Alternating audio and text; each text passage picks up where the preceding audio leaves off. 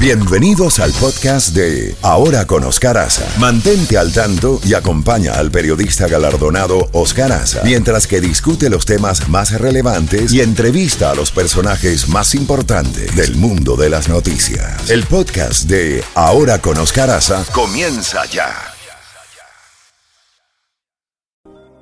La Z Mañana. Una mañana diferente. Ahora con Oscar Aza. Disfrútala en Z92. 8:29 minutos. Vamos, ¿tienes ahí lo que dijo López Obrador de Ron DeSantis? No, Oscar, todavía. Ok, yo lo tengo por aquí. Vamos a buscarlo, porque fueron palabras muy duras, donde hace un llamado a no votar, a no darle ni un voto a Ron DeSantis.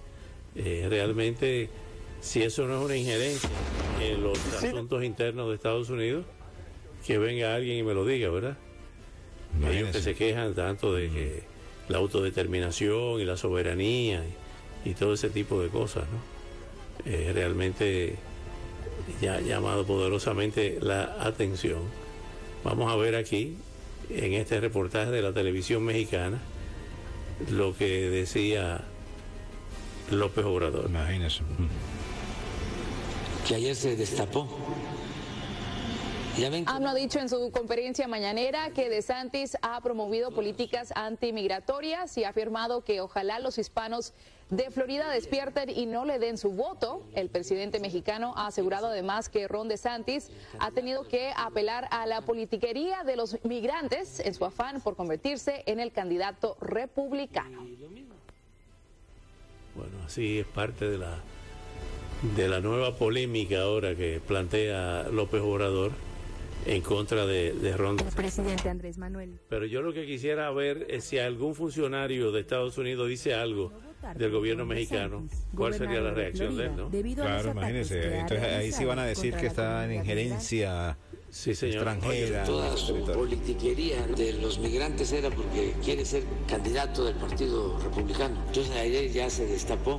Ron DeSantis, el polémico gobernador republicano de Florida, lanzó su campaña presidencial en Estados Unidos el 24 de mayo en una presentación ante la Comisión Federal de Elecciones, antes de una conversación en línea con el CEO de Twitter, Elon Musk. Pero este no es un candidato más. Dentro de sus propuestas de campaña, DeSantis planteó combatir el fentanilo y los cárteles de droga, por lo que cerrará la frontera con México. Agregó que ya no es posible que continúe el paso de migrantes ilegales a Estados Unidos. Destaca su polémica política migratoria. El republicano ha apoyado la militarización en la frontera de Texas y anunció el envío de más de 100,000 elementos para retener a los migrantes ilegales luego del término del título 42. Acerca del tema del fentanilo, López Obrador pidió a Ron DeSantis analizar el tráfico de esta droga por si está entrando por Florida y recalcó que sí llega a Estados Unidos, pero lo hace desde Asia. Ojalá los hispanos de Florida despierten y no le den ni un voto, que no se vote por los que persiguen a migrantes, los que no respetan a migrantes, porque el migrante, como se dice en la Biblia, merece respeto. De acuerdo con el columnista. Imagínense ustedes, dice que el fentanilo entra por la Florida. Qué bárbaro. Qué clase de demagogo, ¿no? Imagínense. Ya está nuestro invitado a las 8:30, Oscar. Bueno, tenemos a Kevin Marino Cabrera, quien dirigió la campaña del entonces candidato Donald Trump y llegó a la Casa Blanca. Justamente vamos a conversar con Kevin Marino Cabrera, quien es comisionado del condado. Bueno, Kevin, tenemos que empezar por la parte noticiosa de las últimas horas, estos ataques de Andrés Manuel López Obrador, el presidente de México, contra Ron DeSantis. Pero antes de eso, ¿cómo ves tú la entrada ya oficial en la aspiración a las primarias de Ron DeSantis y los ataques inclusive de tipo personal que ha empezado a hacerles el expresidente Trump? Bienvenido y buenos días. Muchas gracias, Oscar, y como siempre un placer acompañarte con tus radios oyentes. Y quisiera empezar diciendo que el gobernador DeSantis, en mi opinión, ha hecho un gran labor como un gobernador aquí en la Florida. Ha hecho muchas cosas, las cuales nosotros como republicanos estamos orgullosos. Pero habiendo trabajado con el presidente Trump, yo te puedo atestiguar que que el presidente Trump mantiene el apoyo abrumador de la base republicana y por eso es que va a ser nuestro próximo candidato en contra del desastre de Joe Biden.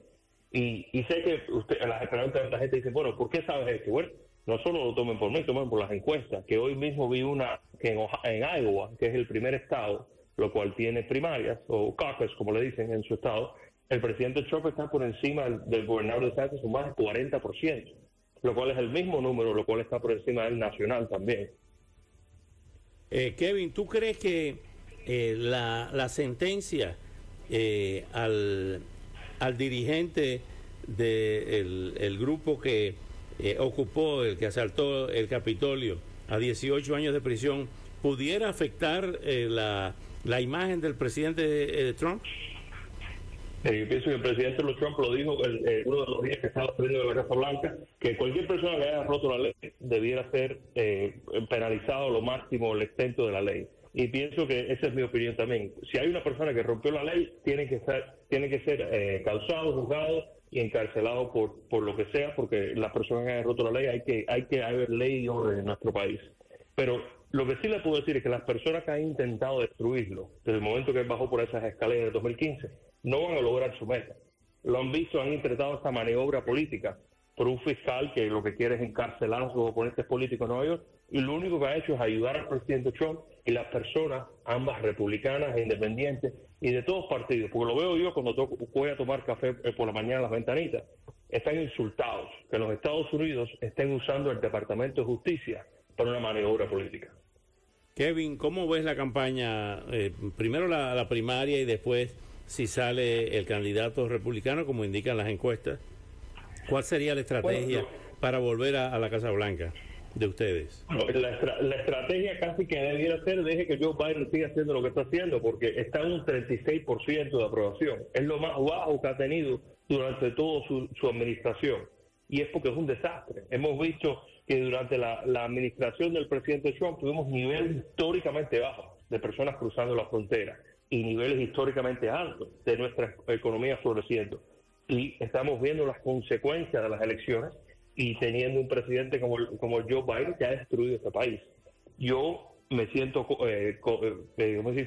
confiado que el presidente Trump va a ganar las primarias y va a ser nuestro presidente número 47. Y lo digo porque pienso que él tiene el apoyo del pueblo, que es el apoyo que importa.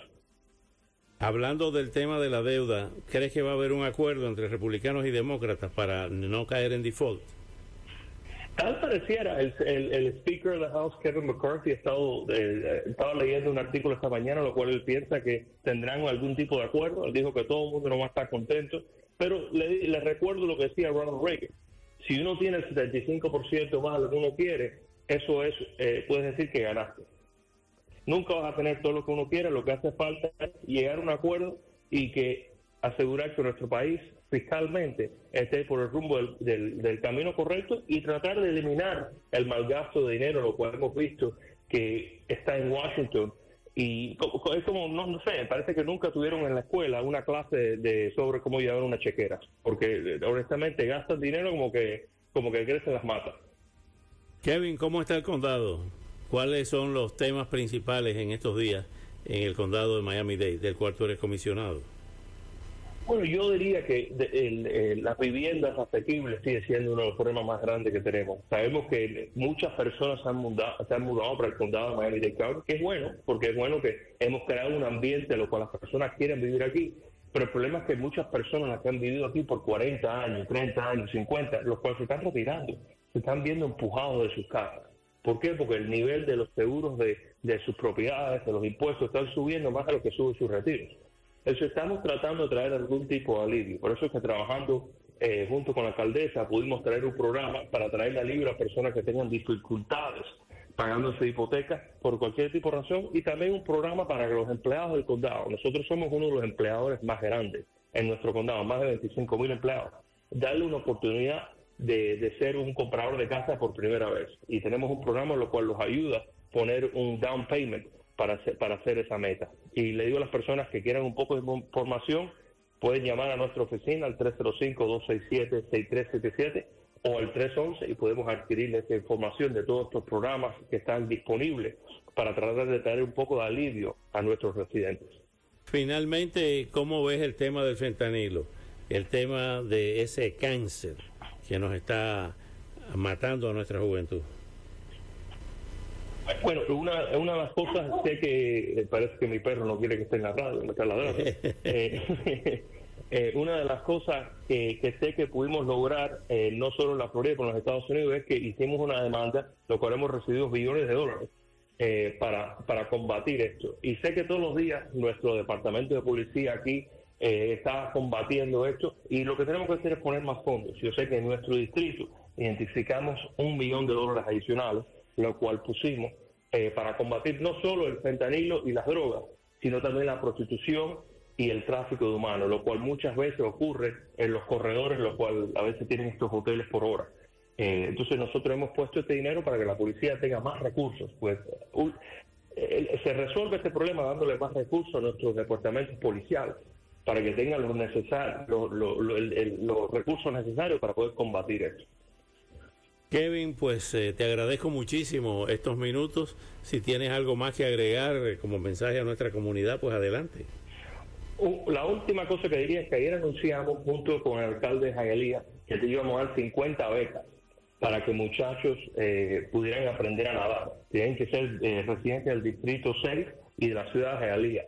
¿Y por qué esto es importante? Estamos en el mes de observando y memorializando en las personas que se han ahogado nacionales.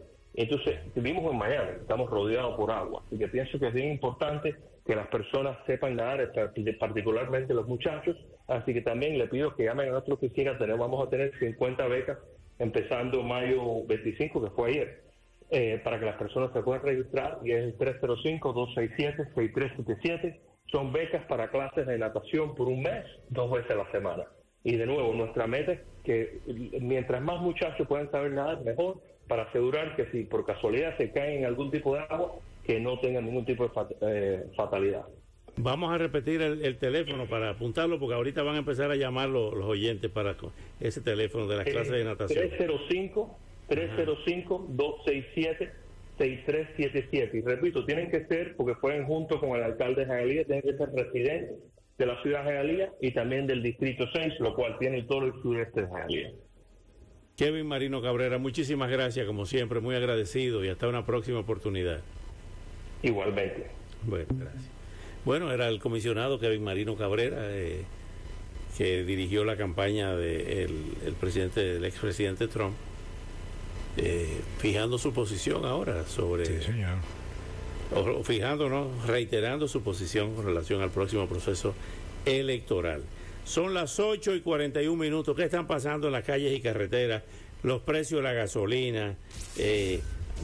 Hoy usted está muy serio, no tiene chimento de farándula porque Chefi no está aquí. Sí, Chefi está haciendo los contactos por allá por el norte de Colombia. Por Barranquilla. Sí, señor. La que está muy deportista, haciendo figuritas para los hits de Shakira. Sí, la hemos visto y esperamos mañana sábado que también esté presente, haya ido con sus hijos, con Milani y Sacha, ha estado presente ahí en el Casella Center, y bueno, se ha vuelto muy fanática, y ojalá mañana es el día, Oscar, hay que tener fe, hay que tener esperanza de que mañana nuestro hit va a sacar la casa por la ventana.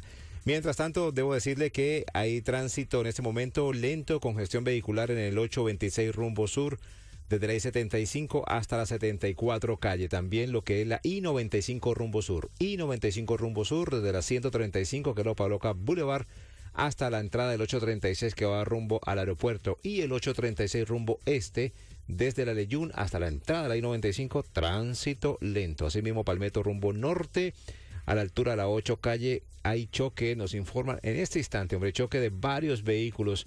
Ahí, le repito, 826 Palmetto Norte, a la altura de la 8 calle, hay varios carriles que están cerrados. Eso ocurrió hace poco, a conducir con precaución. Eso es en el condado de Miami-Dade. En el condado de Broward hay tránsito lento, y 95 Norte, a la altura de la salida 41, y el resto no se presentan inconvenientes en el condado de Broward.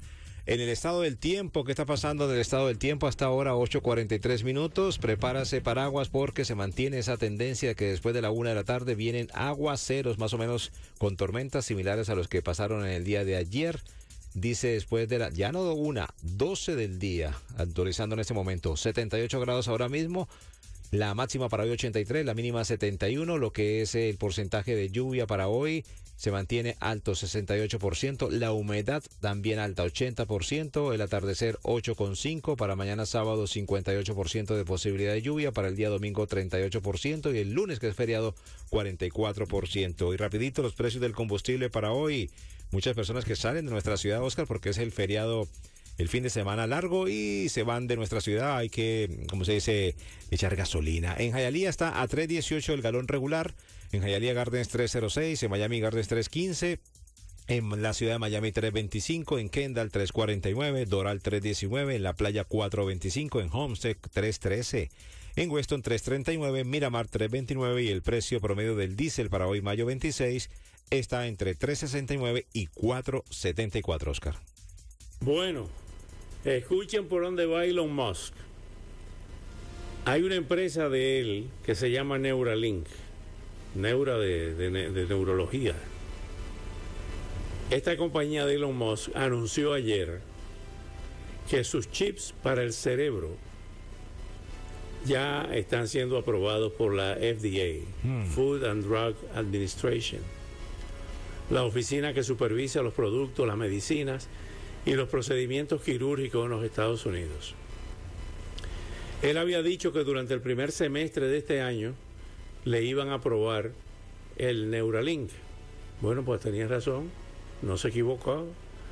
Aunque la aprobación no fue fácil, escucharon una negativa el año pasado. La empresa, fundada en el año 2016, ha informado ayer por la tarde que este es el primer paso que permitirá que su tecnología ayude a mucha gente. Hasta el momento el regulador no ha hecho público lo que afirmó Neuralink en las redes sociales. Bueno, ¿qué le parece? Ese chip, ¿qué es lo que va a hacer? No dice que para... dice que podrían curar algunos tipos de parálisis y unos casos de insomnio. Mira qué bien. Poner a dormir sin pastillas, qué bueno estaría eso. Sí, señor. Señaló que el dispositivo, dice Elon Musk, podría dar a los usuarios una visión superhumana. Ay, mi madre. Y en ese momento mostraban uno de sus primeros implantes en un cerdo. Bueno, no se puede estar jugando a Dios, ¿sabes? Sí, no, hay que tener cuidado con eso. Hay que estar tranquilitos. Hay que estar tranquilo con este hombre. Este hombre es un genio. Sí. Independientemente de... No estoy hablando de política. Estoy hablando de los negocios y los proyectos en los que se mete. ¿Son proyectos futuristas? Eso hay que reconocérselo.